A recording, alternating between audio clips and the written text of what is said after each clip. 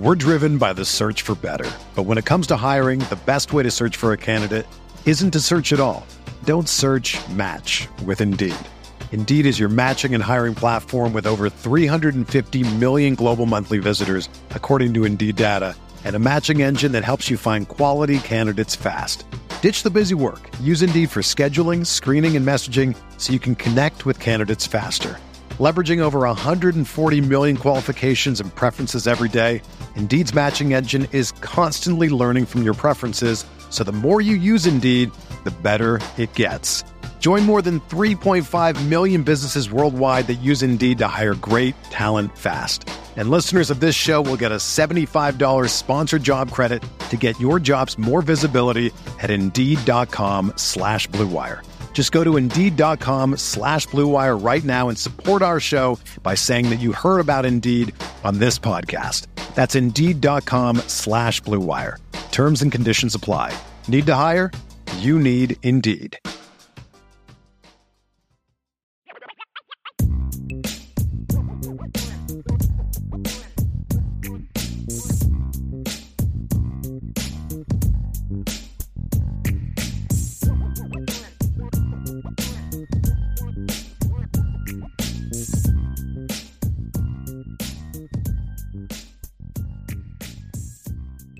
It's Saturday, and y'all know what that means. It is the RTCF show, but we're going to kind of take a little bit of that off. We're going to cut the R off today because we are talking all team. That is Sean Davis, recruiting analyst at Irish Breakdown. I'm Brian Driscoll, your publisher.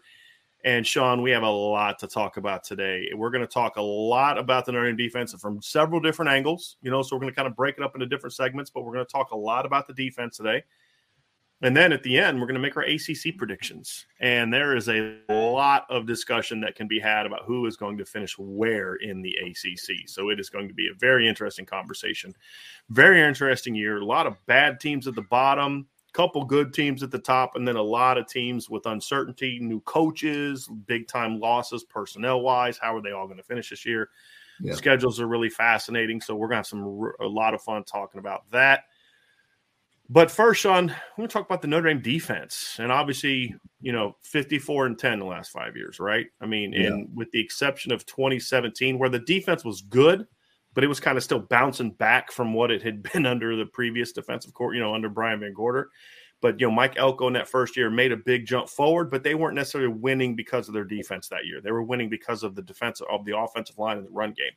But from 18 on, this team has gone, 44-7, and it's been primarily on the backs of the Notre Dame defense. And so you had a really interesting thought and topic that you wanted to bring up today based on something that you heard Colin Cowherd say recently about, kind of looking at the NFL. You're a Bears fan, correct, Sean? I live in Chicago. Okay.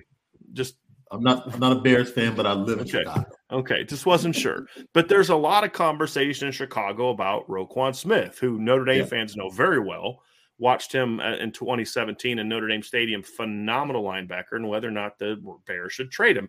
And that led to a conversation about the Notre Dame defense, Sean. So I want you to kind of set the premise of the conversation, then sort of state your case, and we're going to have some fun talking about it, because it involves like kind of the direction of the Notre Dame program moving forward. So let it rip. I thought what he said was so interesting. And, like I said, I live in Chicago. I'm not necessarily I'm a Notre Dame fan, but not a Bears fan. But I do root for the Bears. I do that. So Colin Cowherd was talking about the statement that he made that stood out to me is, in life, we acquire the things that we love.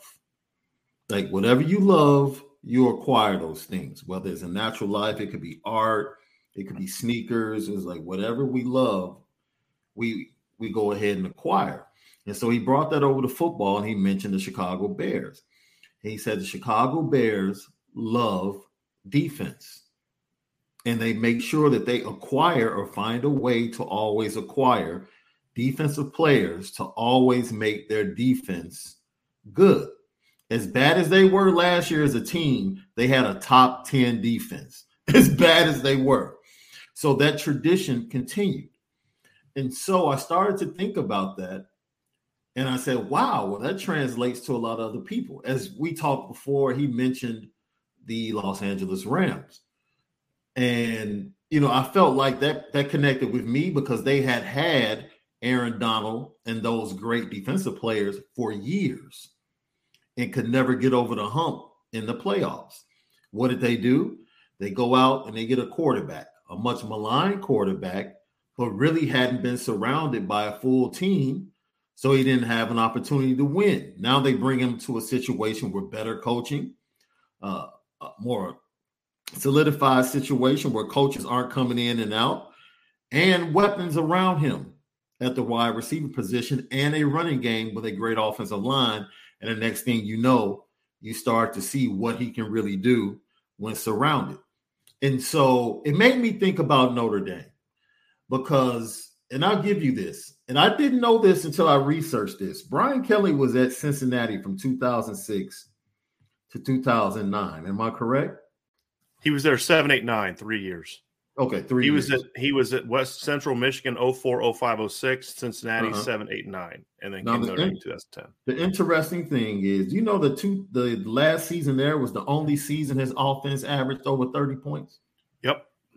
Yeah, 2008. They went to the Orange Bowl that year, and they had great special teams and a great defense in 2008. Yeah. Yeah. So, but coming into Notre Dame, he was thought of as this great offensive mind, and that was kind of what the fan base expected. Like, okay, he's about to take Notre Dame into this new era of offense. Because of not just 09 Cincinnati, but also they were like 50-plus points per game at Grand Valley. And then in 2008, the caveat is they played like 5 quarterbacks that year because of injuries. And so people excuse the fact that they weren't great on defense because they were offense. They were pretty good in offense in 07 when they had Ben Mock. So, but to your point, they were never like a dominant offense until that last year at Cincinnati. Yeah. And I think, we talked about it a little bit last week. Like Notre Dame, they are what they are. They're a mid-30 points per game team. That's who they've been, right? And we talked about to take the next step, you have to get closer to 40 in order to really be championship contention. So the question I pose to you, and I will pose to everybody in IB Nation today, has Notre Dame fallen in love with defense? We're driven by the search for better. But when it comes to hiring, the best way to search for a candidate isn't to search at all. Don't search, match with Indeed. Indeed is your matching and hiring platform with over 350 million global monthly visitors, according to Indeed data, and a matching engine that helps you find quality candidates fast. Ditch the busy work. Use Indeed for scheduling, screening, and messaging so you can connect with candidates faster. Leveraging over 140 million qualifications and preferences every day, Indeed's matching engine is constantly learning from your preferences, so the more you use Indeed, the better it gets. Join more than 3.5 million businesses worldwide that use Indeed to hire great talent fast. And listeners of this show will get a $75 sponsored job credit to get your jobs more visibility at Indeed.com/Blue Wire. Just go to Indeed.com/Blue Wire right now and support our show by saying that you heard about Indeed on this podcast. That's Indeed.com/Blue Wire. Terms and conditions apply. Need to hire? You need Indeed. Another day is here, and you're ready for it. What to wear? Check. Breakfast, lunch, and dinner? Check. Planning for what's next and how to save for it? That's where Bank of America can help. For your financial to-dos, Bank of America has experts ready to help get you closer to your goals. Get started at one of our local financial centers or 24/7 in our mobile banking app. Find a location near you at bankofamerica.com/talktous. What would you like the power to do? Mobile banking requires downloading the app and is only available for select devices. Message and data rates may apply. Bank of America NA, member FDIC. Now, when you say that, are you saying too much? No. Or just in general? No. Okay. Have they fallen in love with defense to the point where too much can be subjective the way you look at it? But, in bringing over the conversation, I don't think the Bears ignored certain things that they needed. I just don't think they are fully invested on one side of the ball the way they are on the other side of the ball. And I think at some point there has to be, even if it's not 50-50 investment on both sides of the ball, there has to be somewhere close. It has to be 55-45.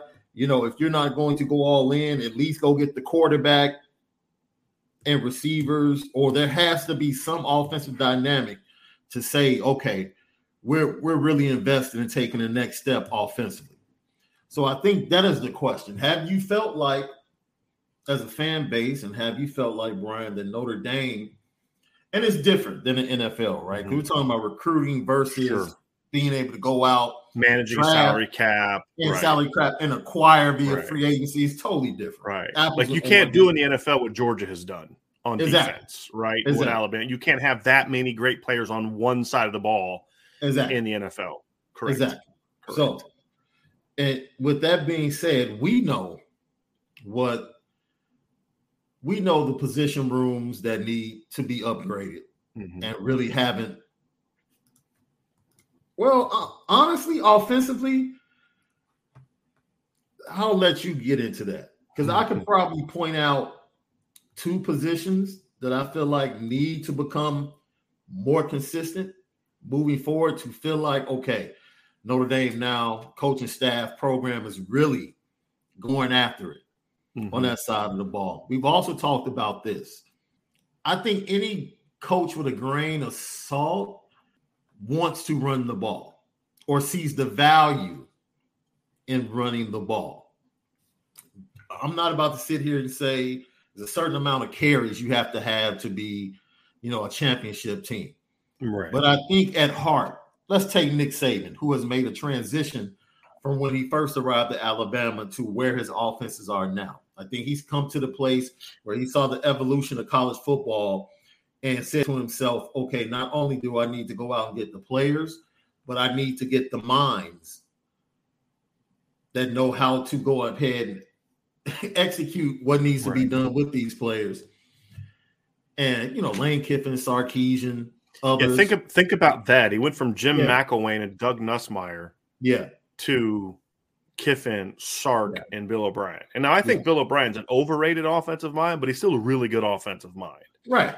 Like, I just don't put him in the same category as like Sark. A step down from the previous 2, you would probably say. But still a step up from the previous. I mean, Jim McElwain was the perfect offensive coordinator for what they were trying to do as a program. At that point in time. Absolutely. Correct, to your point. Absolutely. Power football. Right. Loxley was like 1 year. Yeah, after Lane?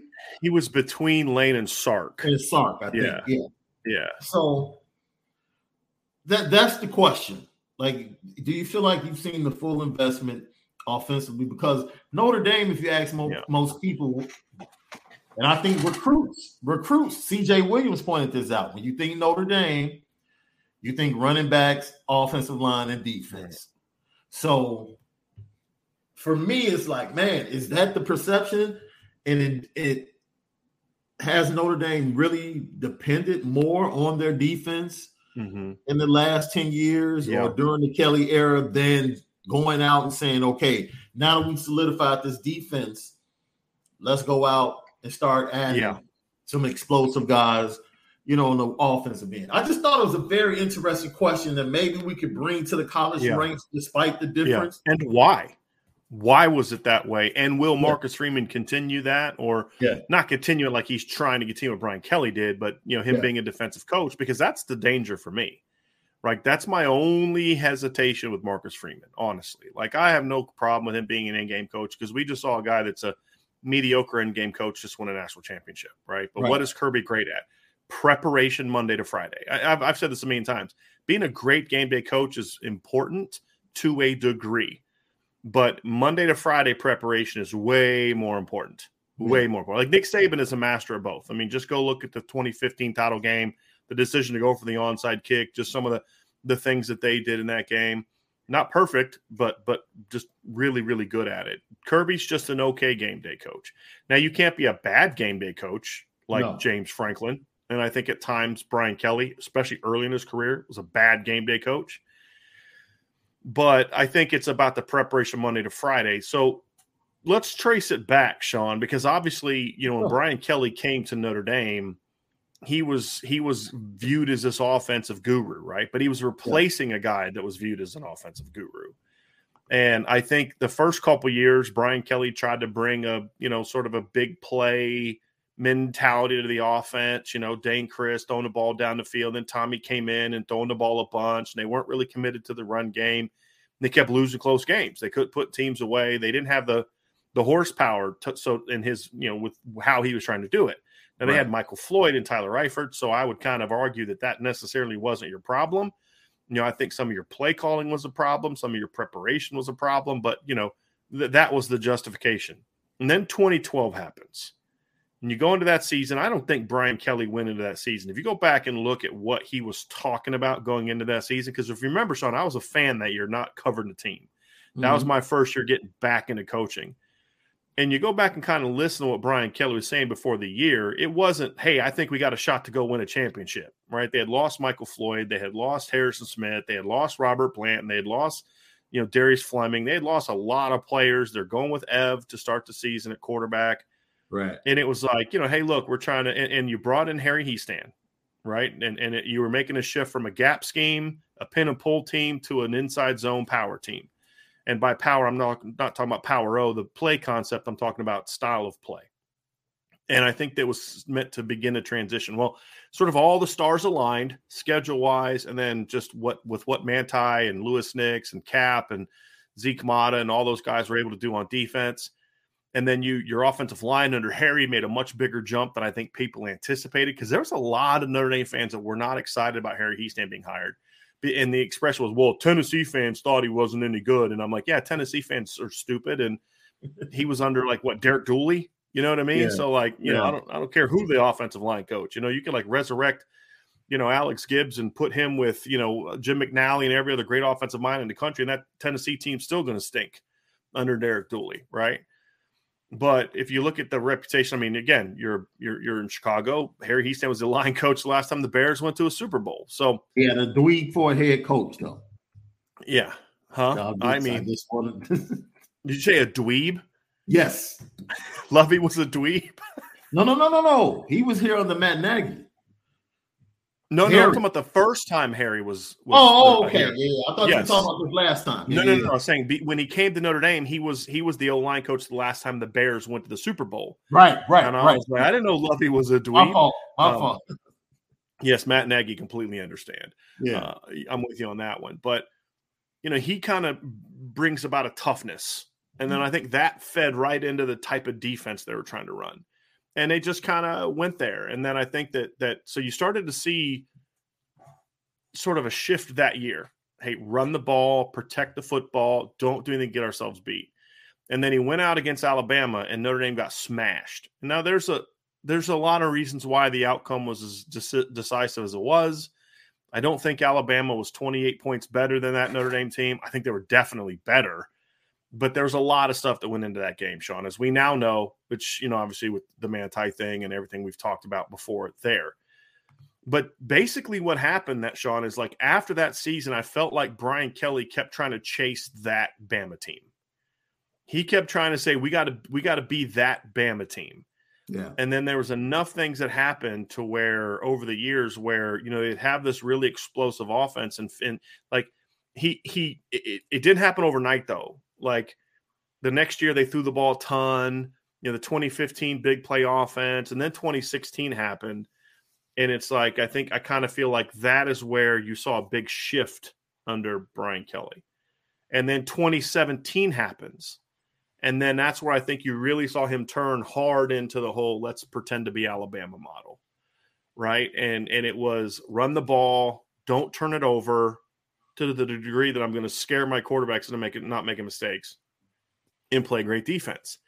And it worked in regard to if your goal is to go beat the teams you're supposed to beat. And what happened was no more losses to teams like Tulsa, no more losses to teams like Northwestern and Louisville and Navy and teams that he had lost to in the past, Sean. And they started beating those teams, and the record gets better, 10-3, 12-1, 11-2, 10-2, 11-2.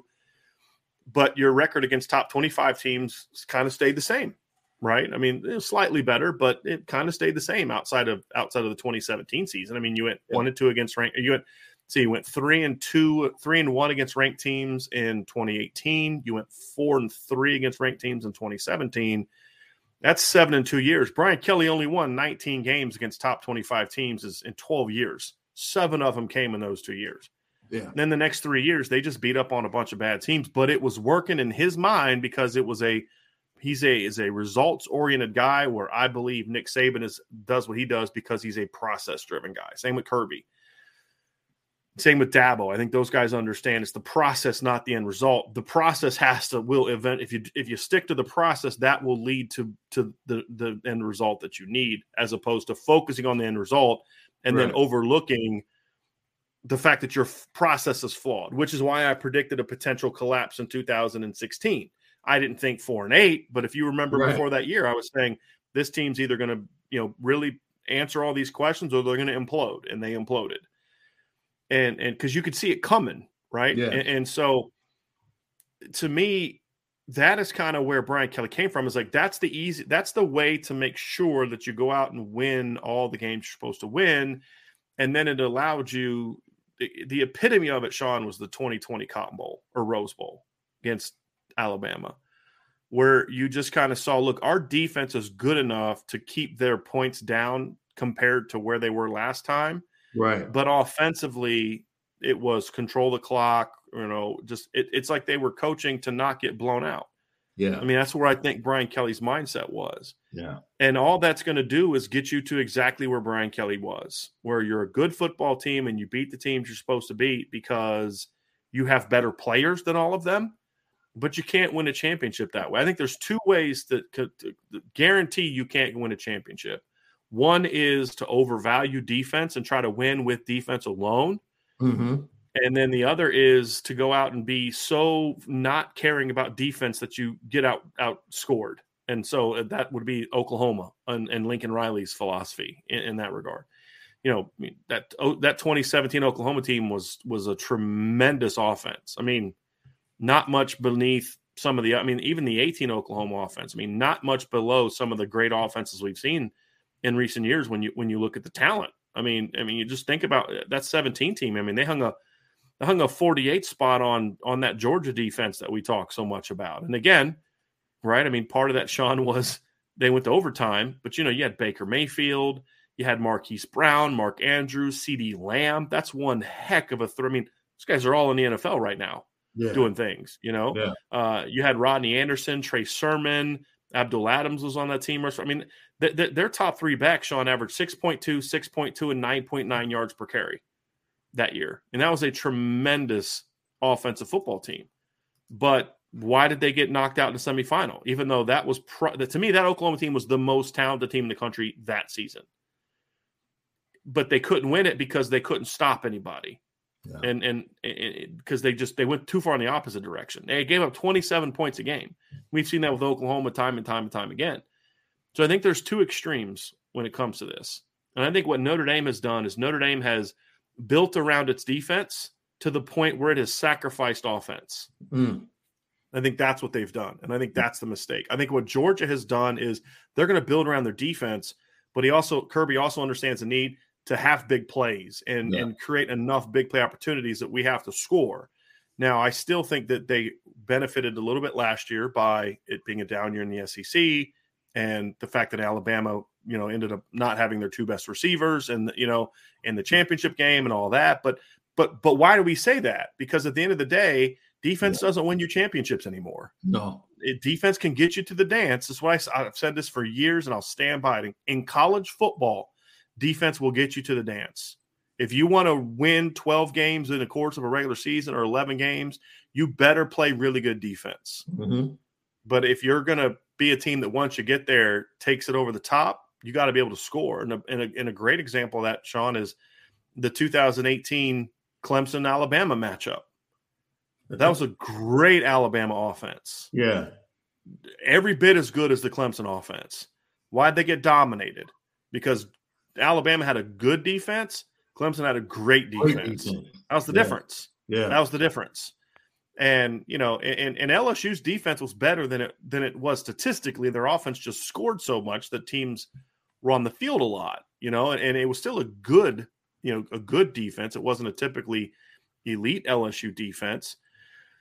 But I just kind of look at it, Sean, and I say that to me is where, just for the record, that LSU defense in 2019 finished 29th in the nation in yards per play, which isn't bad. Yeah. It's not terrible. And so to me, Sean, when I look at it, I just feel like that to me is the danger that I see with Coach Freeman. And it's the unknown, I should say, not the danger, the unknown of Coach Freeman. Is he has said things that make total sense if you're going to be the head coach of Notre Dame. If you're going to be great at Notre Dame, Sean, you got to play great defense. You got to dominate in the trenches. You got to be able to run the ball and stop the run. Right. I believe that to be true. I believe that that's a philosophy that Kirby Smart has. I believe that's why Ryan Day made the changes he made this offseason.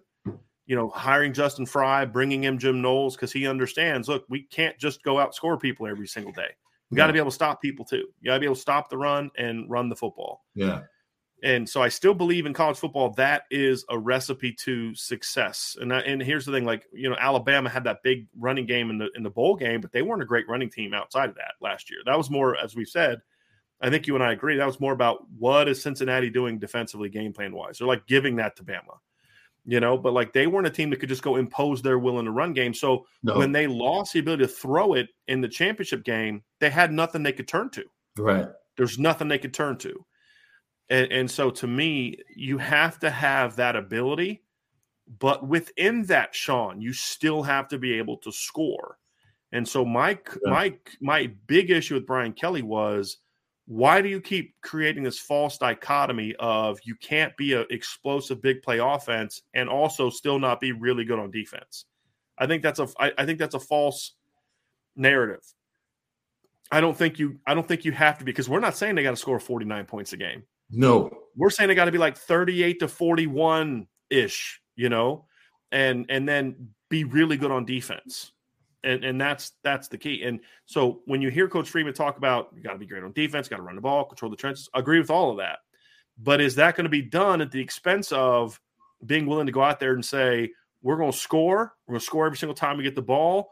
We're going to recruit to score a ton. We're going to play to score a ton. Now, not within this air raid, quick tempo, scored in 90 seconds kind of thing. But, hey, Tommy, your objective when you get out there is every time you get the football, score. Right? I'm not worried about controlling the clock per se, but your goal is to go out there and score and to create an explosive, efficient offense. Not a because like what we talk about, there's a couple ways to be great on offense. One is tempo, and it's just hurry, maximum plays. Try to get your opponent like out of their rhythm, whatever. The other way is to run fewer plays, but be very high efficiency. And so to me, that's kind of where I look at where Tommy Rees is trying to be is, Tommy Rees is trying to be that kind of high efficiency type of team. And so high efficiency, big plays, explosiveness. You and I have talked about this a lot. It's explosiveness plus efficiency, right? Yeah. And when you look at that LSU team in 2019, that's kind of what their philosophy was. LSU that year ranked 58th in plays, total plays. 58th in total plays. But actually, let me just make sure that I'm correct on that. Because what did they rank in time? Sorry, that was 2021. No, they ranked first in 2019. Okay. But they played 15 games. But like when you look at it, to me, their efficiency was what was the key. It was 7.9, and they were second in the country. Yeah. Meaning their plays were coming because you never got them in third down. I mean, you just couldn't get them in third down. Yeah. And to me, that's the kind of thing you look at and say, that's where I think that Notre Dame is trying to get to. And that's where I think Tommy Rees wants to be. It's a pro style, big play type of situation. And, LSU that year ranked first in 2019 in total plays, but they ranked, let me go down here and try to find them. I'm scrolling to find them. They were 48th in third down opportunities. First in total plays, 48th in third down opportunities, because you just never could get them there. Yeah. And so I think that there's that the point is you've got to be able to strike that balance. You've got to be able to strike the balance of, yes, you've got to build around your defense, but your defense has to be supported by a big play. Because here's all that to say this, Sean. In the past, when you talk about those great Bears teams, you talk about the great Giants teams of the past, right? What did those offenses, what could they do? They could run the ball and control the clock. Right. And the best friend to a great defense is a ball control offense. I think that's where the old school mentality is, and that's where it has to stay in the past. And that's what I think Brian Kelly tried to be. I think that if you're going to be great on defense and build around your defense, that's fine, but you have to supplement it with a big play offense. Now, it's run the ball, be efficient, but you have to be an offense and go out there and score, because the best friend to a modern defense, a modern great defense, is for your offense to let you jump out ahead. Because remember that Oklahoma game in 2012, Sean? Notre Dame was very fortunate to be able to make a couple big plays late, but they dominated Oklahoma's offense in that game. But it took Oklahoma 2 minutes, I say hypothetically, 2 minutes to tie that game back up. Right, because Notre Dame was unwilling to put them away. And so it allowed Oklahoma to just get a couple big plays, because you can't keep these offenses down the way you used to. Now, what did Notre Dame answer with? The very next drive, once Oklahoma tied it, a big play. That should have been there earlier. When it was 13-3, that's the play they should have gone to. Why are you holding that? There you go, because you had that play in your back pocket. You knew you could hit that play. Right. You should have hit that play the first time Oklahoma scored and put that game away. And I think that's a mistake that Brian Kelly made.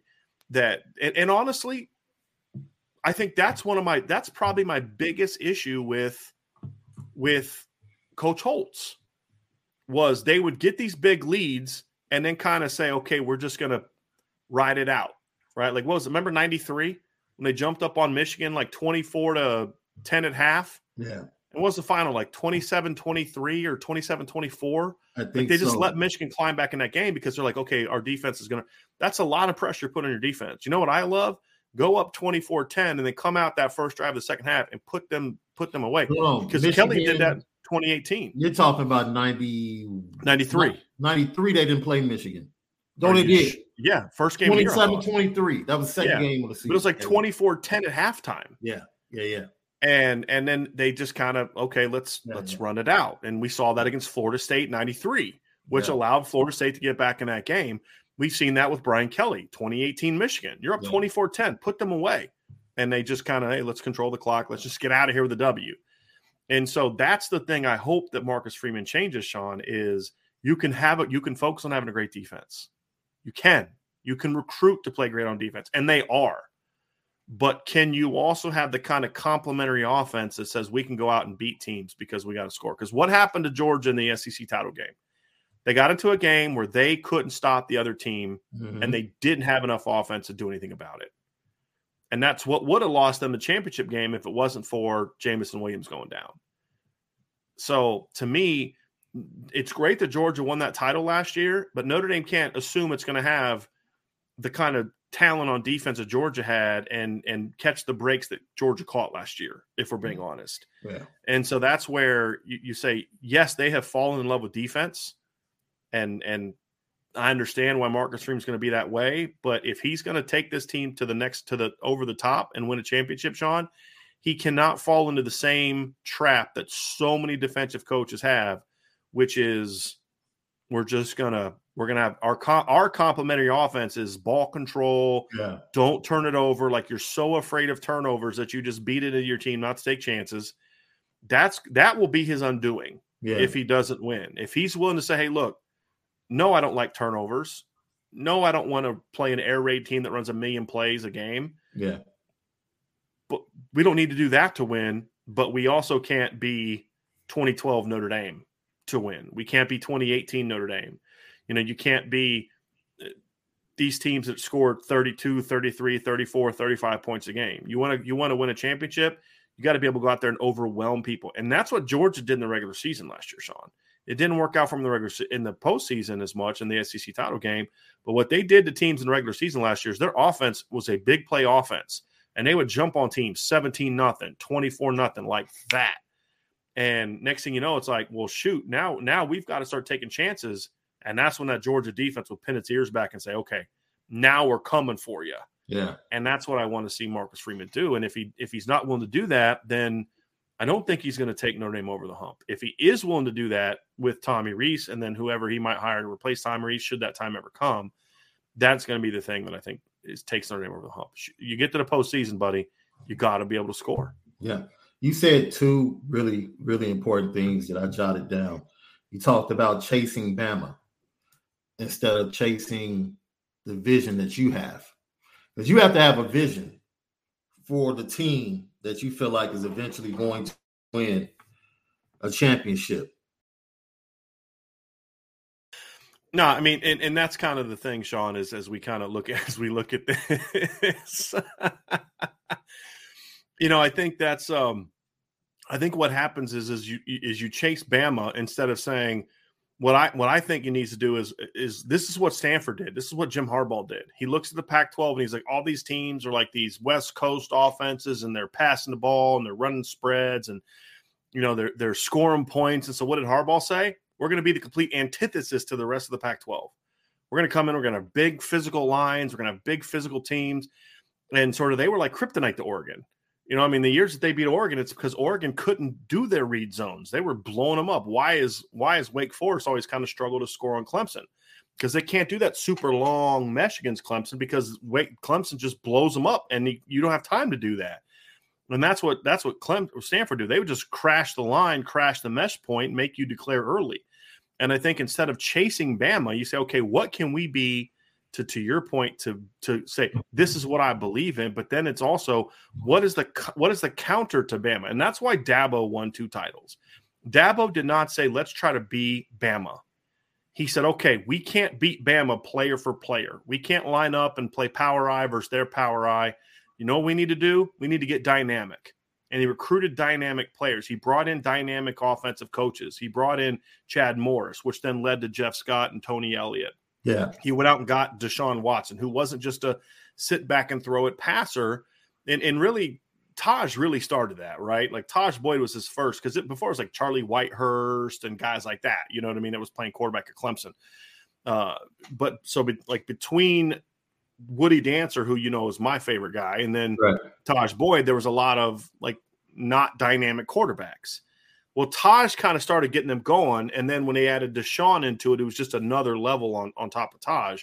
That's when Clemson turned it around, because he understood, look, yes, we're going to build a great defense, which they did, but we're going to also make sure we can score. And so that's where I feel like Clemson had so much success against Alabama and against Georgia and against Auburn and against all these teams, because when they got to the postseason, they had a defense that was good enough to create stops against these elite offenses. Yeah. But they also had an offense that could outscore you and put you behind. And that's what they did to Notre Dame. Like, they went toe-to-toe defensively for a while, but what was the difference in that game?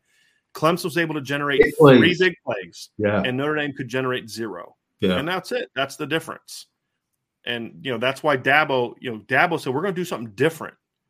We're not going to try to be Bama. We're going to try to be something different that then puts Bama in some tough situations. Yeah. Right.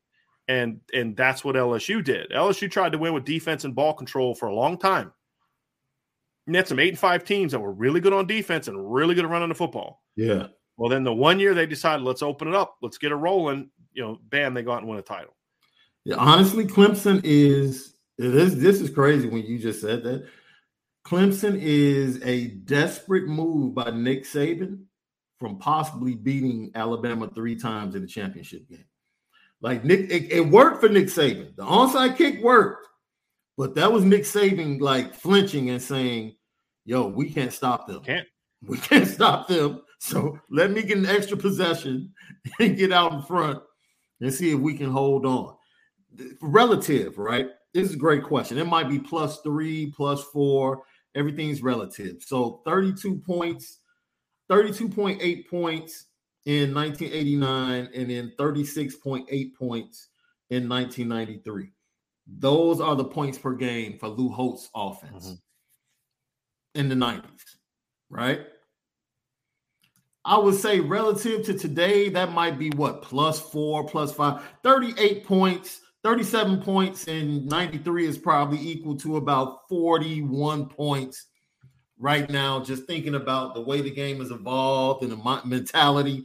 If coaches had the mentality today, back then, I think Lou probably would have been able to put up 40 points.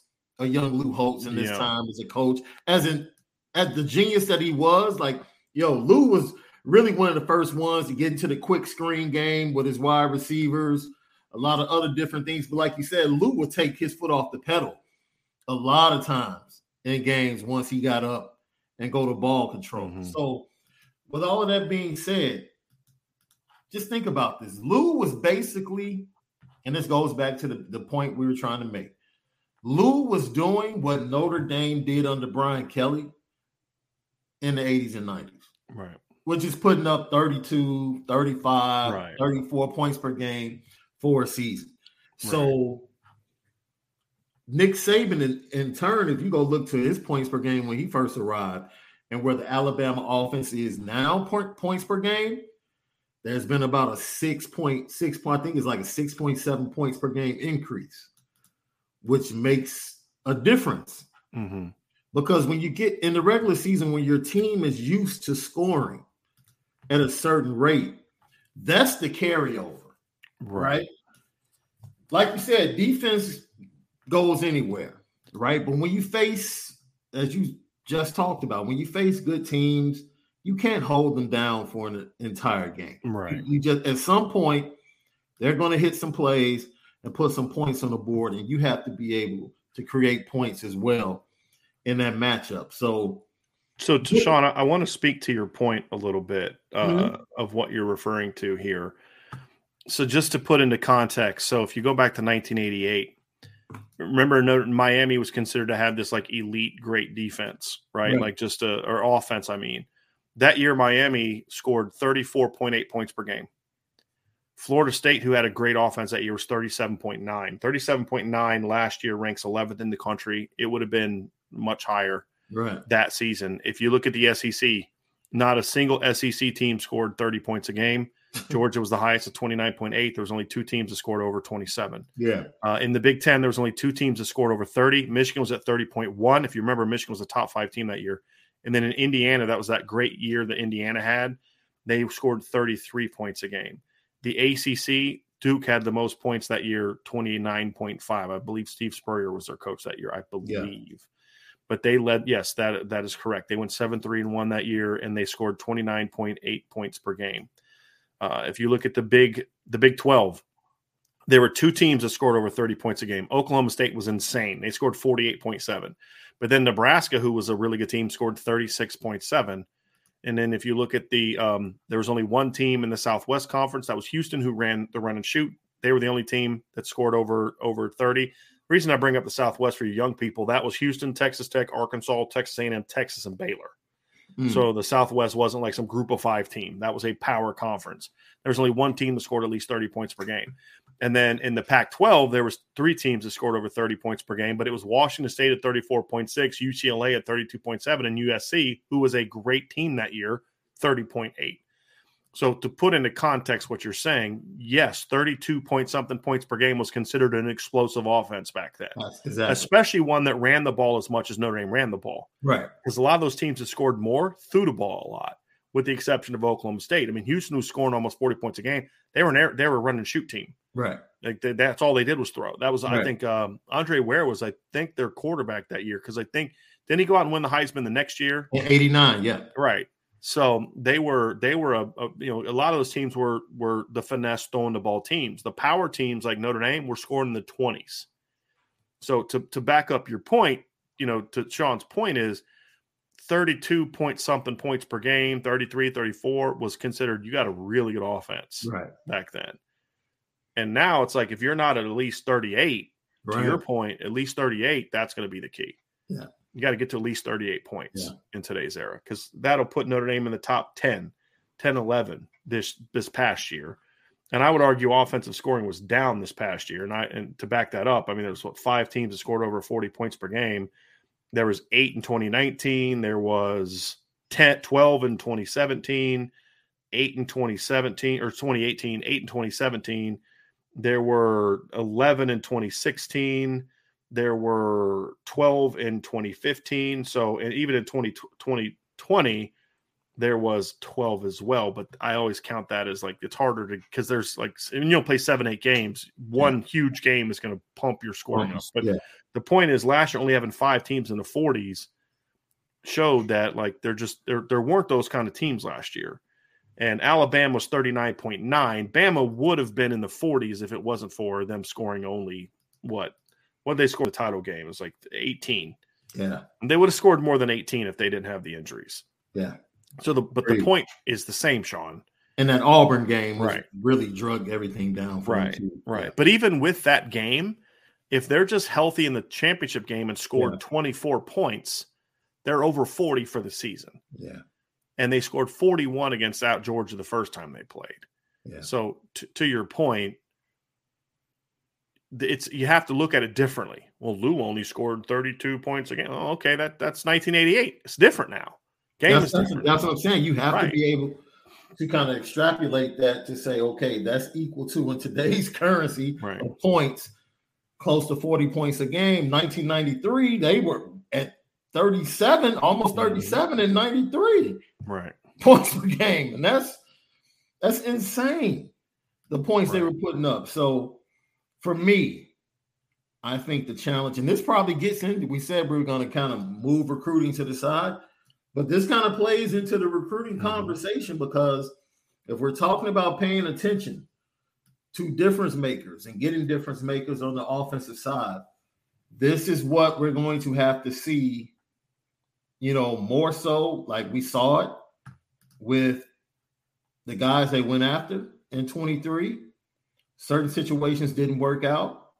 But now in 24 and what they have, you start to see, okay, you have CJ Carr. Okay, you have Cam Williams. Okay, you're in on Ryan Wingo. Okay, now we're starting to see the vision and the plan. Like, okay, they know what they need to do. They know they need to get the quarterbacks. They know they need to go ahead and get the playmakers. They need to get the play. I think they've done a tremendous job of not so. I'll say this because I know we had this discussion as well. They need to finish specifically at the wide receiver room. And they missed out on Ronan Hannafin. Sure.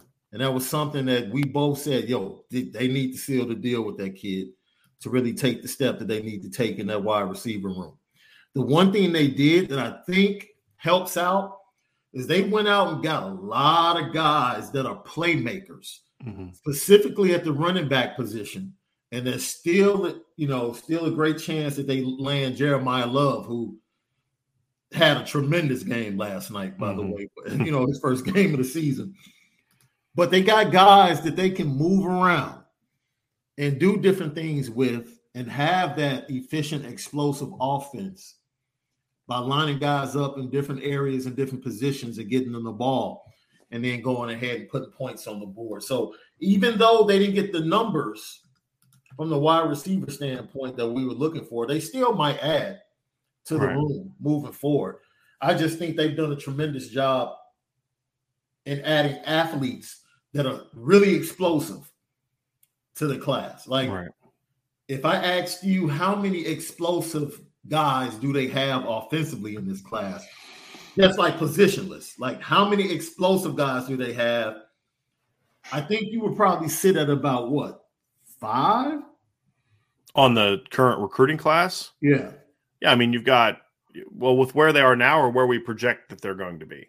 You can do both. Okay. Like if they get, this is why Jeremiah Love is so important. And even Tayshaun Lyons, I mean, he's a project. Yeah. He's a project with explosiveness. Right. But, Jeremiah Love would be that guy. Braylon James is that guy. Dylan Edwards is that guy. Those are the 3 that I would really only say like are explosive. But like Jalen Lamar is a kid that's run a 4.53 electronically, which is moving, and that's just this year's class. Last year you added Jadarian Price, who I think is an explosive guy. The 2021 class had a bunch of explosive guys. Tyler Buckner, obviously you talk about Lorenzo Stiles. So, that they're starting to get there, Sean.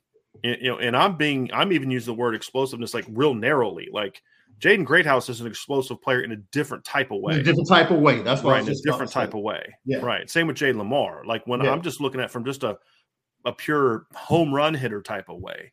Yeah. I don't know if I can point to the last time that Notre Dame would have landed 3 guys in one class that were home run hitters. Yeah. 2 even. And, you know, sometimes it was you're talking about a quarterback as one of those guys, like Tyler Buckner in 2021. Right. So, yeah, I mean, to your point, they're getting there. I mean, and that's why it's important to have those type of players so you don't always have to scheme your way into a bunch of points. I wanted to go back to something you were talking about, Sean. You talked about Notre Dame in 1993 averaged 35.6 points per game. That year, that ranked 8th in the nation in scoring. There's only 2 teams that scored over 40 points per game. It was Tennessee and Florida State. Florida State led the nation at 41.3 points per game. Notre Dame ranked 8th at 35. So for Notre Dame, if Notre Dame would have ranked 8th last year, this is, I think, the best way to kind of contribute. The number 8 ranked team last year was 6 points behind the number 1 team. In 1993, the number 8 team was 6 points behind the highest ranked scoring team. Yeah. So I think you can kind of look at that sort of as a similar equivalent. And so the 8th ranked team last year was 39.1 points per game. Yeah.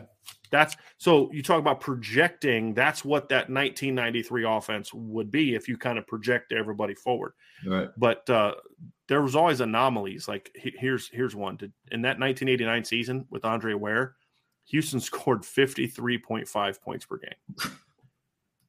It's nuts. But here's why they did it, right? I mean, they scored 84 points against Eastern Washington. Mm-hmm. You know what I mean? Like, you know, I mean, so you take that out. I mean, they're still pretty good, you know, I mean, but they're more in line with normal stuff. 37, 51, 24, 31, 36, 44, 62, 56, 24, 62. I mean, we see that kind of stuff all the time. Yeah. Right. But if you kind of take away sort of the insanity of just that 84-point game against a 1AA team, which is just really kind of absurd. They're at 42.7, which again puts them on par with where we're talking about now. Let me. That was 89. You just said something.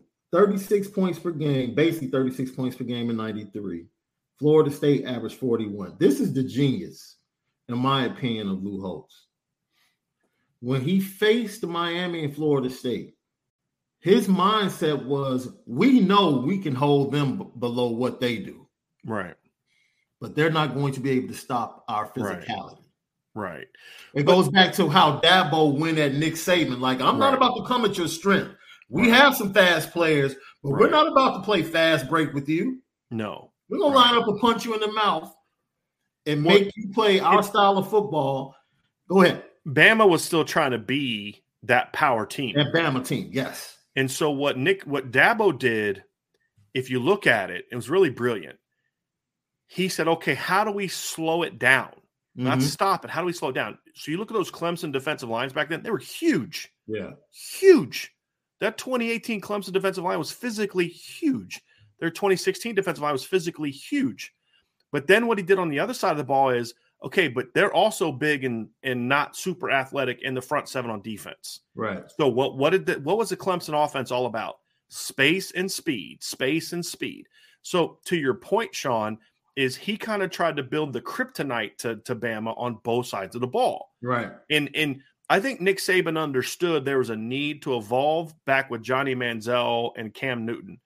But it wasn't really until Clemson in 2015 and 16 that he went full, here we go, which is why Jalen Hurts eventually got benched, because he couldn't be that guy. Right. Right? I mean, people forget Jalen Hurts had them in the national championship game in 2016.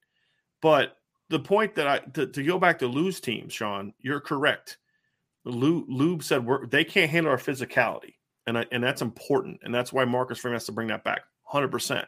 But even then, Miami still scored 30 points in 88 against that great Notre Dame defense. Yeah.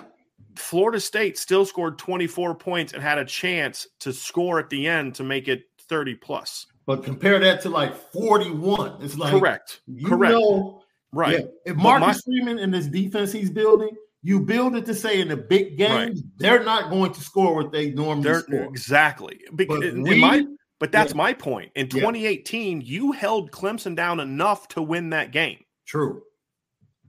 So, but why did Bama beat Clemson in 2015? Because they outscored them. What was the final score of if Notre Dame would have scored against Clemson in 2018, what Bama scored against Clemson in 2016, Notre Dame wins. Yeah.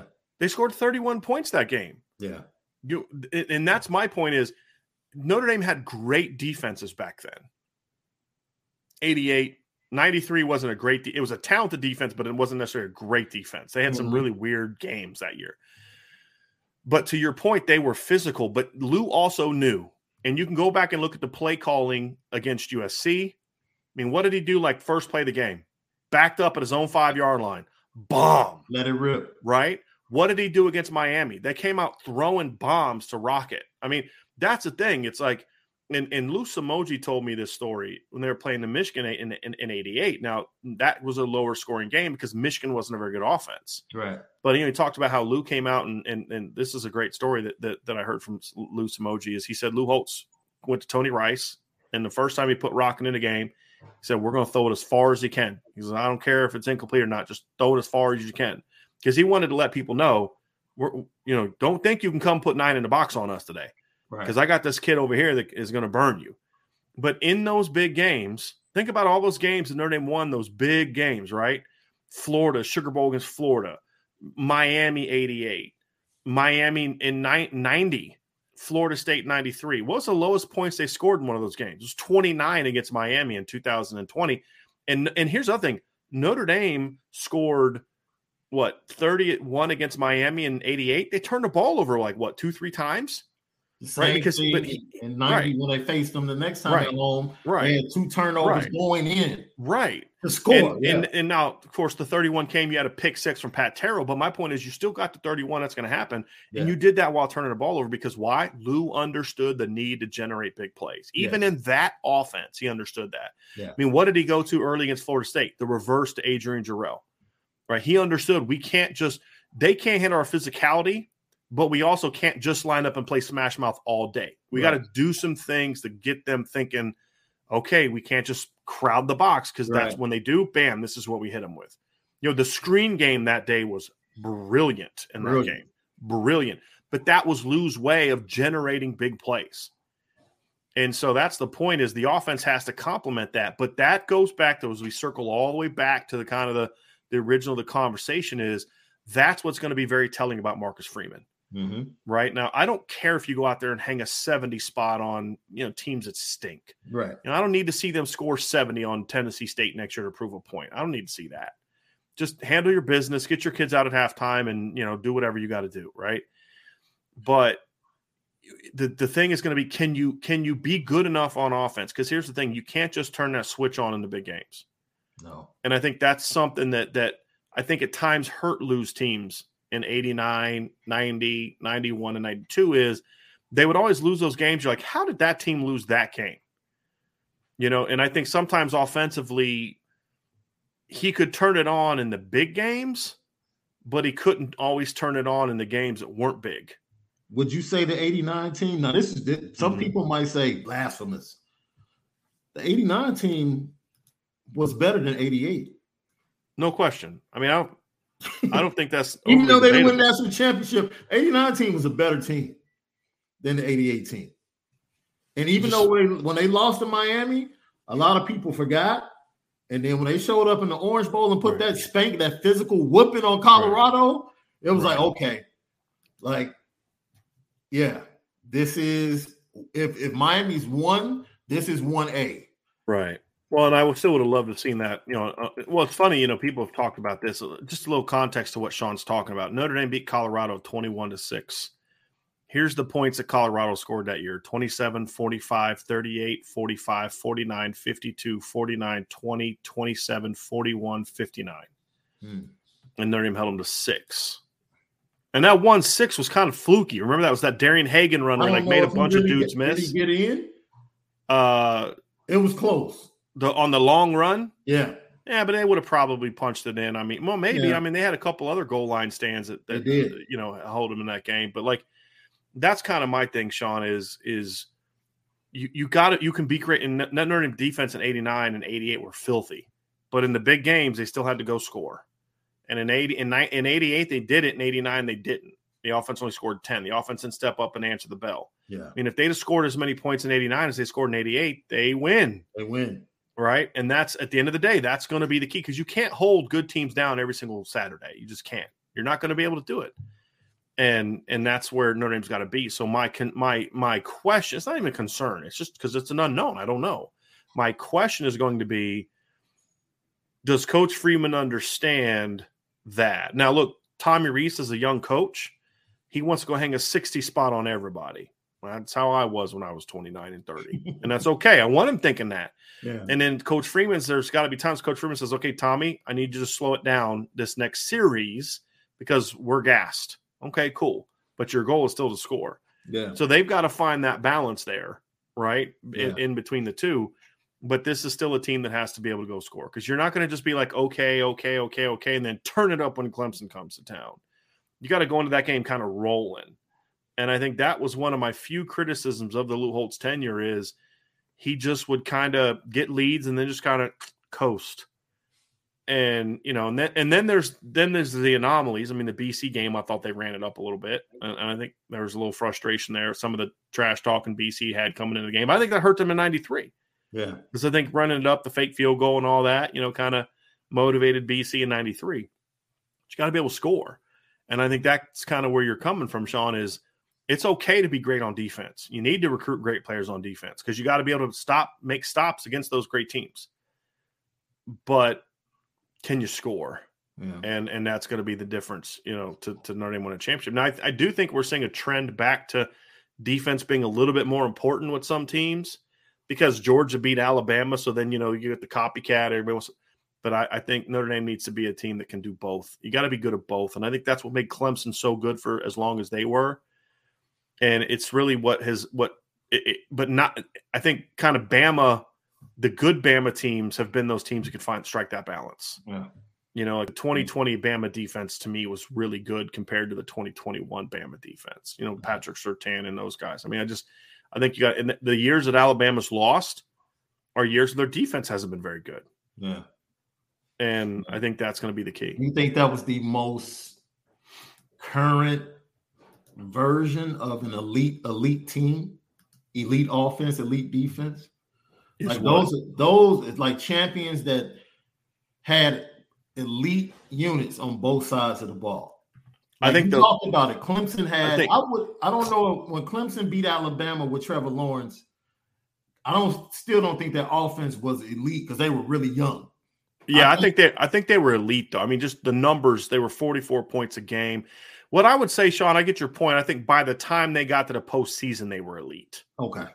Right? Because, like, you could look at some games early in the year where it's like, you know, because, like, remember, they were transitioning from Kelly Bryant to Trevor Lawrence. Mm-hmm.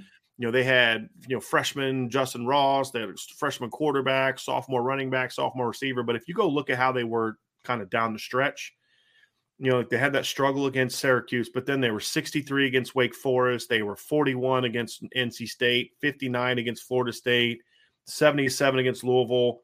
They were down to 27 against BC, but then 35 against Duke, and they called off the dogs early in that game. Yeah. 56 against South Carolina, 42 against Pitt, 30 against Notre Dame was a lot because that was a really good Notre Dame defense. And then 44 against Bama, although 7 of that came on a pick 6. If you remember early in the game, A.J. Terrell picked off Tua. But I do think they were an elite offense the last month and a half of the season. I agree, because that Syracuse game Trevor was out. Right. And they were struggling even before he got out, but it was his first start. He was out, and then the kid that eventually transferred. Chase Bryce. Chase Bryce. And then transferred again to App State. Right. But, yeah, I mean, it was Trevor's first start. They were making the transition from a Kelly Bryant-led offense. They were very young on offense. Yeah. They were struggling early in that game, and then they rescued it. But, you know, like after that, it was, like I said, they just kind of went off. You know, I mean, that was the reality of it, and they kind of went off. So they were only 13 points a game on defense. Yeah. I mean, and a lot, and you know, they gave up 35 in a win over South Carolina. That was an anomaly. I mean, that year they went 15-0. They had 1, 2, 3, 4, 5, 6, 7 games that they held teams to single digits. Yeah. And then they had 2 other games they only gave up 10. You know what I mean? So like 9 of their 15 games, they held teams to 10 points or less. That's really good. It is. And you know, to me, that was the difference in that team. Whereas you look at Bama had 4 games that year they held teams to less than 10. Or, and then 1 game they held them to 10 or less. Yeah. I mean, and they had games they were giving up 23, 31, 21, 28, 34, and 44. That was the difference in that game, in my opinion. They both had great offenses. Yeah. That receiving core Alabama had was nasty. Yeah. What was the difference? Clemson could make stops. And that's what killed Clemson against Ohio State 2 years ago. Their defense couldn't stop people. Yeah. I mean, that's what Notre Dame exposed them. Notre Dame beat themselves in that title game. I mean, you and I have talked about this. Notre Dame beat themselves in that game. Yeah. Trevor had a great, once he got rolling, the offense looked good and all that, but they beat themselves in that game. They had chances to go up double digits in that game and just beat them away. Yeah. But that team couldn't stop people that year, Clemson. Yeah. I mean, they couldn't stop Phil. I mean, when they played against BC. You're right.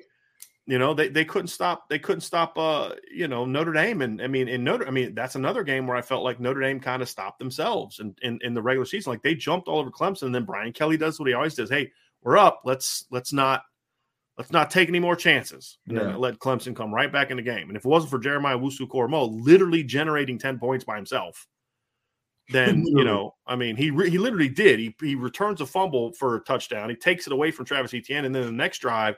He gets beat on 3rd down, comes up behind Amari Rodgers, strips the ball out. The offense lost yards on that ensuing drive and still got 3 points. So that's why I say that Jeremiah generated big points by himself. But that Clemson team that year, Sean, gave up over 20 points a game. They gave up 21 to Syracuse, 23 to Virginia, 28 to BC. Yeah. They gave up 47 to Notre Dame in overtime. It was 33 in regulation. Yeah. Right? And gave up 49 Ohio State. They couldn't stop people. Yeah, that's why they struggled against LSU. That's why I was just like, it's a bad matchup. Styles make fights, right? Yep. And I think Lou, and this is going to, I'm about to set you up, bro. I'm about to set you up, right? Lou came in, had a vision, and knew I'm creating this team that I know is going to give us the best chance to beat those guys. Mm-hmm. They're at the top of the mountain, right? So we're talking about Florida State, Miami, Nebraska at that time, Michigan.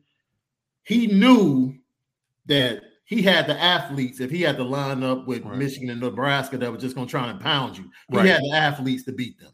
He knew that. And Sean, isn't that why they always beat Michigan? Yes. Why'd they beat Michigan in 88? Low-scoring game. Ricky Waters, punt return, athlete. Yes. Why'd they beat him in 89? Rocket two kicks back to the house. Athletes. 100%. And the 1 year that Michigan beat them that time, why? At Desmond Howard. Yeah. And then, they were playing George Perlis. Right. Tough Michigan State teams. Tried to come in and be physical with Notre Dame. It's like, you don't have the athletes. So now it's more than chasing Bama. It's Clemson. It's Georgia. It's Alabama. Brian Driscoll. I put it in your hands. What is the vision of Marcus Freeman in saying this is the team and this is how we beat those guys?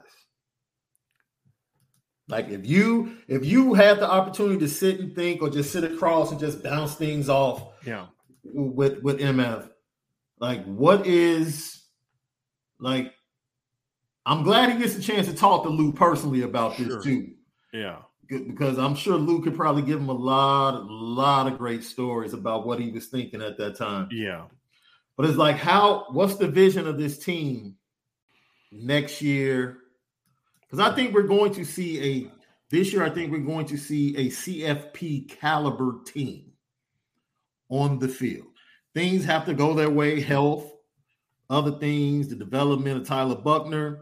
I mean, if you, from a confidence standpoint, right, insert Tyler Buckner into that 2018 Cotton Bowl at quarterback. From his mentality, as a quarterback, if he is what we think he's going to be, right? If he gets those same opportunities that Ian Book had, right? At least he's taking them. Right.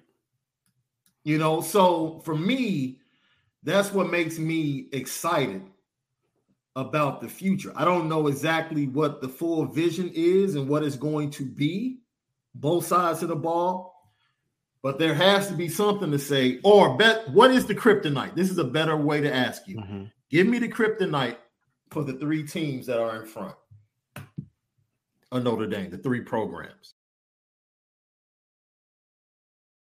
Let me add one thing, too, is to your list of teams. Remember, when Lou came to Notre Dame, they were also still chasing Oklahoma. True. Under Barry Switzer. And that was another team that could score. Yeah. They scored 41 points a game in 1987. Yeah. Obviously they were the team that Miami had to overcome that year, and they scored 42 points a game before that. Remember that Jameel Holloway option offense back then. Well, I think the two matchups they had against Miami, I think Miami kind of crushed their soul. Yes, and they were never the same after that. And that's when Colorado kind of ascended. Yeah. And Barry walked away in 88, 89. Yeah. I think Miami took their soul because they were the bullies. Yeah. They were the bullies for a long time. Yeah. And that's what made Miami special back then too, is Miami had the speed, but Miami, especially under Jimmy, I mean, they were brawlers too. And I mean that in a football standpoint. I don't mean that in a taking a shot at them. They could fight. They could fight you in the trenches just as much as they could outrun you on the perimeter. Yeah. And that's the reason Notre Dame was their kryptonite, to your point, because Notre Dame could outfight them in the trenches and run with them on the perimeter. I mean, that's just, as I said, Sean, remember that tweet I had the other day, name me a more dynamic trio that Notre Dame has had than Tony Rice, Rocket, and Ricky Waters. And they were on the same offense for 2 years. Yeah. So, you look at Alabama, to me, it's teams that can beat them in the trenches. I mean, I think that's the key. That can throw off the timing of their pass game. I think that's the key. Do you have corners that can come up and be physical and run with those receivers, throw off the timing? That only works, however, if you can beat them up in the trenches. And when Auburn gave them a game last year, it's because Auburn beat their behinds in the trenches for 60 minutes. Man. For 60 minutes. To me, that's kind of what happened to them in the championship game. I think Alabama would have out-athleted Georgia in the championship game. But the reason it would have been a more competitive game than it was in the championship game is because Georgia was winning the battle in the trenches. But I think you need to throw off the timing of the pass game and beat them in the trenches. And then on the other side of the ball, you got to be able to generate big plays. You got to be able to run the football and generate big plays. Yeah. I think that's the key. And I think that's what Georgia, did a little bit in the title game, but I think that's when Alabama's had problems. Is can you throw it over their head? I mean, I don't think their safeties are great cover guys. I don't. And that's what Florida did to them 2 years ago. I mean, what was the one game that Bama played in 2020 that was a competitive game? It was the Florida game. Because why did Florida have a shot? Because Florida came out gunning. Florida's offense did not play scared of Alabama. The problem was Florida's defense was garbage that year, and they just couldn't stop Bama. But they came out and they were going right after Josh Jobe. I mean, they beat Patrick Surtain on a big play in that game for a touchdown. It was a touchdown. It might have just been a big play. I don't remember if it was a touchdown or not. But they threw it over. They beat him in a one-on-one. Right. And so to me, that's the thing is what did Clemson do? They threw the ball down the field. That's what they did on them. And they were able to beat him in the trenches because that, so I think that was the 18 Clemson offensive line was without question their best offensive line. Yeah. Now, they haven't had very good offensive lines, but that was it wasn't an elite offensive line, Sean, but it was a good one. And so I think that's their kryptonite. Ohio State, same thing. You got to be able to beat them in the so it's a similar philosophy, and this is where I do think Coach Freeman understands this. The teams ahead of them, it's you got to be able to beat them in the trenches. Then there's Georgia. They're the exception. With Georgia, you got to not let them dominate you in the trenches. Then you got to beat them on the perimeter. Because that's where I think Georgia's vulnerable. Georgia can be beat on the perimeter. And Notre Dame has shown that that to be true when they've played them. They just didn't have the quarterbacks that could make those plays. Right. Because look, when Ian in the first half was going after them to Cole, they couldn't cover Cole Kmet. And I was at that game. They gave him so many one-on-ones on the outside, and he just wouldn't take him to Chase. And they did it one time late in the game when they needed to come back, and Chase goes out and outplays a guy. Right, and that's what you got to do. That's what Bama did to them in the championship game last year. How did Bama beat Georgia last year? They kept throwing the ball over their head.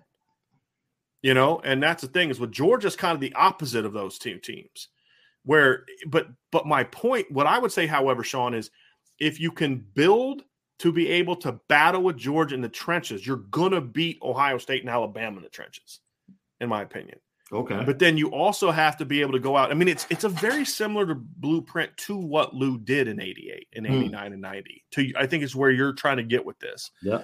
System is different. The total's got to be different, but the philosophy is similar.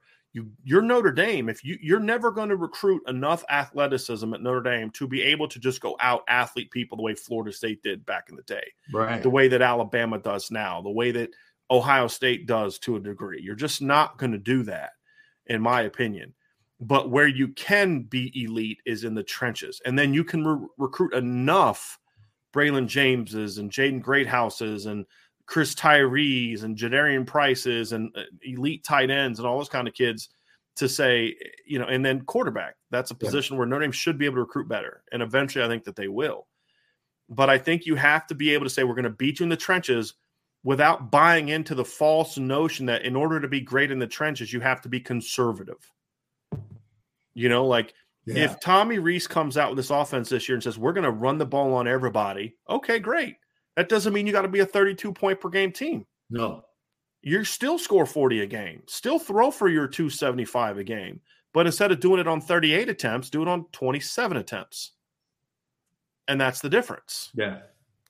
And so, that's where I think they need to be is you got to be able to with Ohio State. You're not going to beat Ohio State in a bunch of shootouts.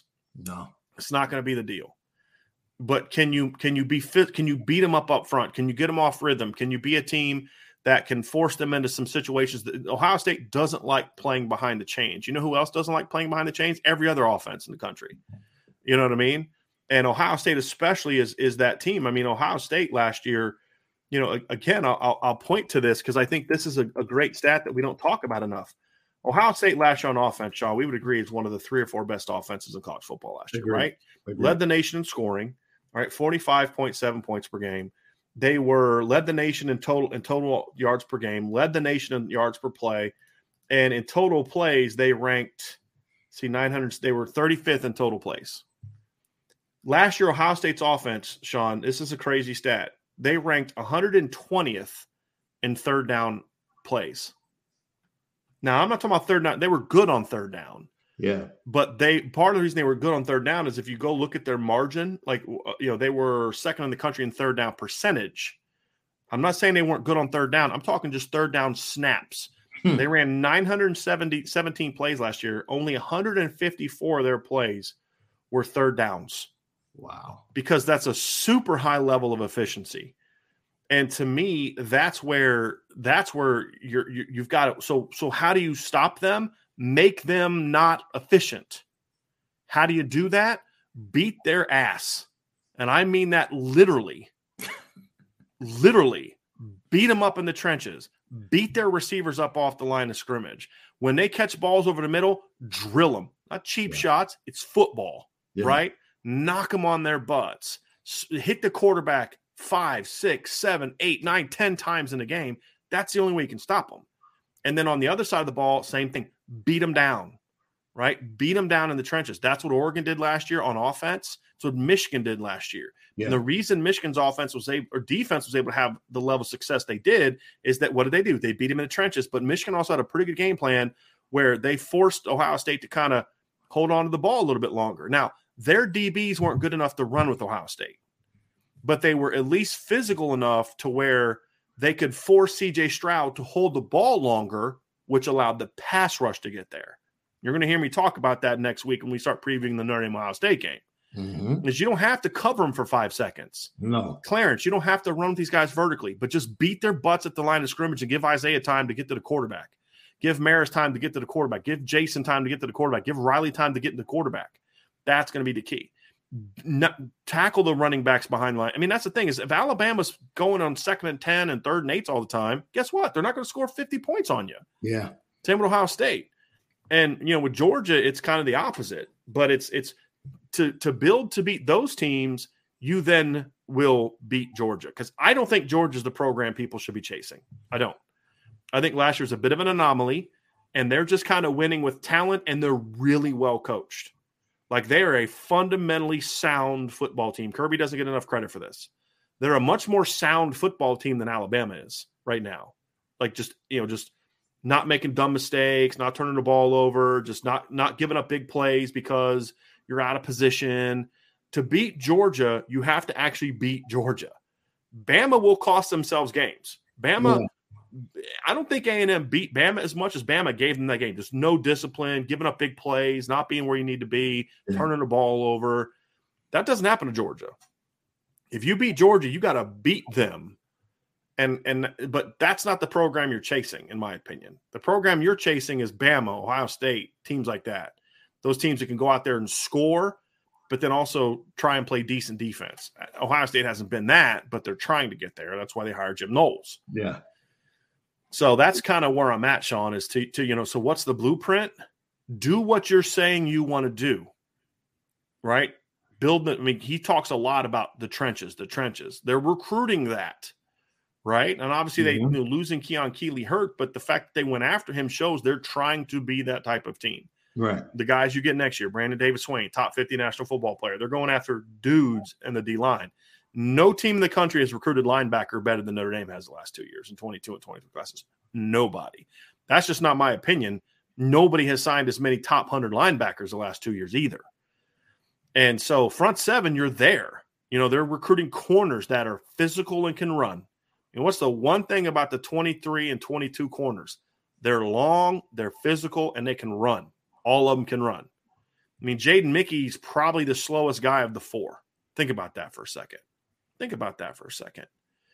if he's not, it's Christian Gray, who supposedly ran a 4.42 at Ohio State's camp last summer. Right. So to me, that's kind of where I'm at, Sean, is they're recruiting that type of guy on defense. But the big question that I have is, will he do that at the expense of offense? Yeah. That would be his Achilles heel and kryptonite. That's the unknown. Is he going to fall into the trap that a lot of defensive coaches fall into, right? Because offensive coaches think we can just go out and score people. Because they'll say this, how do you win football games? Score more points than the other team. Okay, but you're not winning championships, right? I mean, Ohio State hasn't won championships playing football this way. Right. It's like Oklahoma. The gift and curse, right? Lincoln Riley being an offensive guy. Yeah. He says, we need to go out and get a lot of defensive backs. And let's ignore the trenches. Right. We just need the defensive backs to stop the pass. And then when teams come in and bully them, they jump out and he gets bullied by Georgia. They just run the ball down their throat with a freshman quarterback and put up 40 points. It's like, how did that happen? Well, and you kind of look at it, Sean, and you look at Oklahoma. I mean, you look at like what they were under Stoops the year they won the title, right? Like, they were a really good offense that year. They ranked 9th in scoring that year with 30-some points a game. If you remember, they had Josh Heupel. They had that little Quentin Griffith. Remember that little running back they had? Yeah. I mean, they could score, but that Oklahoma team in 2008 also ranked 5th in the country in points per game. Yeah. Right? Well, then you fast forward to 2008, and they lead the nation in scoring, 51.1 points per game. But what happened? They didn't win a championship that year. Why? Because they played a team that was good enough to slow their offense down, and their defense wasn't good enough to win them a game. Right. Because they gave up 24.5. They ranked 58 that year in scoring defense. Yeah. An offense that's 2 touchdowns worse than another offense wins a championship. Why? Because your defense was good enough to where when you got to that big game, because as good as and here's the thing about that 2000 title team, that Oklahoma team scored 37 points a game. That was significantly that was pumped up by the fact that they beat up teams in the regular season. What was the score of their championship game? 13-2.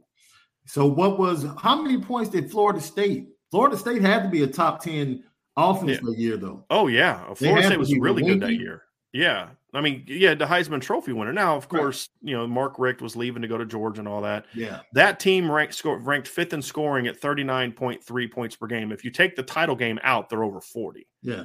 And what did they do in the title game? Held them to 2. Held them to 2. I don't care if your offensive coordinator's already left.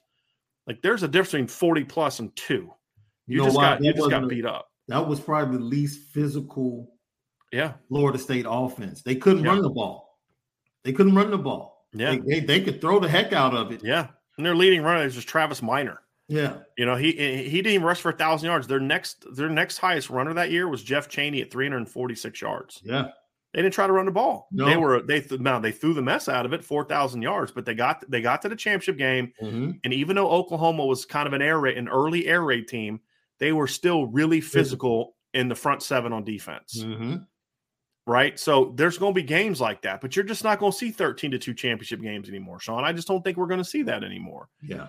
And so you still have to be able to score. But the point is like these teams that like think, oh, we're just going to outscore everybody. Okay, that's fine. That'll get you to the, it's just like that'll get you to the dance, but you got to still be good on the other side of the ball. Yeah. I think that's the thing for me that if like you said, if I was sitting down with Coach Freeman, I'd listen to him talk and I would hear his plans about, we're going to be great in the trenches. And that's why I brought back Harry Heastan. And, Tommy likes to run the ball. And that's why, I like him and all that. And we're going to recruit great players on defense. And that's perfect. And I'm going to say, okay, this all sounds great. What's your overall philosophy on offense? And he gave me an answer to that. I mean, I interviewed him and I've read the answer and all that kind of stuff. And, but my thing is going to be like, okay, the thing is you just can't give lip service to that, right? Like you can't give lip service to, kind of what we're talking about. I'm actually going to read again his answer to that question, Sean, because I actually did get a chance to sit down and, talk one-on-one with Coach Freeman. And I asked him that very question. So let me just pull this up here. Okay. And because I think this is kind of fitting to what we're going to discuss here. So, I was asking him a lot about his defense and all those kind of things. And then we kind of got down to the part about, just about offense. And so, my thing was, look, I know what you believe in defensively, right? What are you going to be offensively? And he says, this is his response, word for word. He says, I tell Tommy all the time, I want to be able to run the ball at will. Why? Because to me, that opens up the pass game. If you can be a team that says, I'm going to establish a run, I'm going to be able to run the ball no matter short yardage, no matter first down, we're going to have to be able to show that we can run the ball. That truly opens up the pass game. I'm not saying just be a team that how many rushing yards can we get or are we going to get? No, that's not what I'm saying. It's a mentality of running the ball to be able to open up the pass game is so important. It can create so many different challenges to a defense. So that's important to me. I want to be able to utilize different tempos. I want to be able to make sure they have to defend 53 and a third. That's the width of the field. Utilize different formations and widths of the football field to make them defend 53 and a third. So that's the mindset I have on offense. We're going to be creative, but also aggressive. So like literally he couldn't have answered that question better for me, but it's going to be like, okay, great. If I was in a setting where he wasn't answering a question for an interview and it was just me and him chatting, talking ball, I just say, okay, now freaking go do that. Right. Make sure you do that. You don't just give lip service to it, because he didn't say in there, we got to run the ball and make sure that we're giving our defense good field position. And when there's nothing in there about protecting the defense, ball control the clock, field position, none of that. We're going to run the ball and he's looking at it from a defensive coordinator standpoint. And here's what it basically means. The better you are running the football, the tighter I have to get with my alignments. And then the pass game is then going to go exact opposite. As you try to restrict, we're going to then go back outside offensively. Mm-hmm. And that's what he's talking about. Like, who talks about defending 53 and a third when you're talking about running the football? It's like, well, I don't understand what you are. Like, are you just going to run like jet sweeps all day? No, he's talking about run game downhill, pass game perimeter, pass game vertical. And that's his point is, in order for me as a defensive coach to defend you, a dominant team, and that's what he said, we need to be able to run the ball at will no matter the situation. Yeah. Meaning there aren't situations you can go 5 in the box because they will run it at you. Right. You know what I mean? 3rd and 6, go 5 in the box. Okay, they're just going to run inside and you're just going to get a first down. They're going to blow you off the ball and quarterback's going to draw or something like that and they're going to get a first down. He's saying because if you can establish a dominant ground attack, that forces defense to restrict their personnel. I got to get my rover a little tighter. I got to do coverages to get my safety creeping down a little bit more. I got to be able to double insert at times with your safeties, which means we got to protect the post with our corners. Well, if you're going to protect the post with the corners, that means your corners need to be off the ball, which now leaves them vulnerable to our RPOs and different things like that on the perimeter. Right. So it's really about having counters to that. If we're great running the football, then that sets up the pass game. And I loved hearing that, because he talked about being explosive and being aggressive, and all those things are important, but it all comes around to being good in the run game. How are you good in the run game? You aren't scheming your way to 250 yards a game in the run game, at least not against good teams. You got to have great line play. Yeah. But then you also have to – but see, the thing about that system, however, is you need to be coached up correctly, but you need playmakers, Sean. That's the thing. To run that type of offense, you're not going to nickel and dime teams in the pass game. You're not going to run the ball all day and then nickel and dime teams in the pass game. That'll get you beat. It's got to be run the ball and then throw it over your flipping head, because then you're like, what do we do now? And I've said this before. Go look at how USC tried to defend Notre Dame in the first 3 drives of the game in 2017. It was downhill, downhill, downhill. Yeah. And how did Notre Dame get up 14-0? Reverse outside to Kevin Stepherson. Yeah. Right, so that's defending the third, right? 53 in the third, and then 2 downfield shots: the post to EQ and the one-on-one back shoulder to Stepherson on a 20-something yard touchdown. At that point in time, USC's like, "What the heck are we supposed to do now?" Nothing. I mean, they're freaking running it down our throat. Now they're running reverses for 20 yards. Wimbush is throwing it over our head. So then what USC did, they started backing off.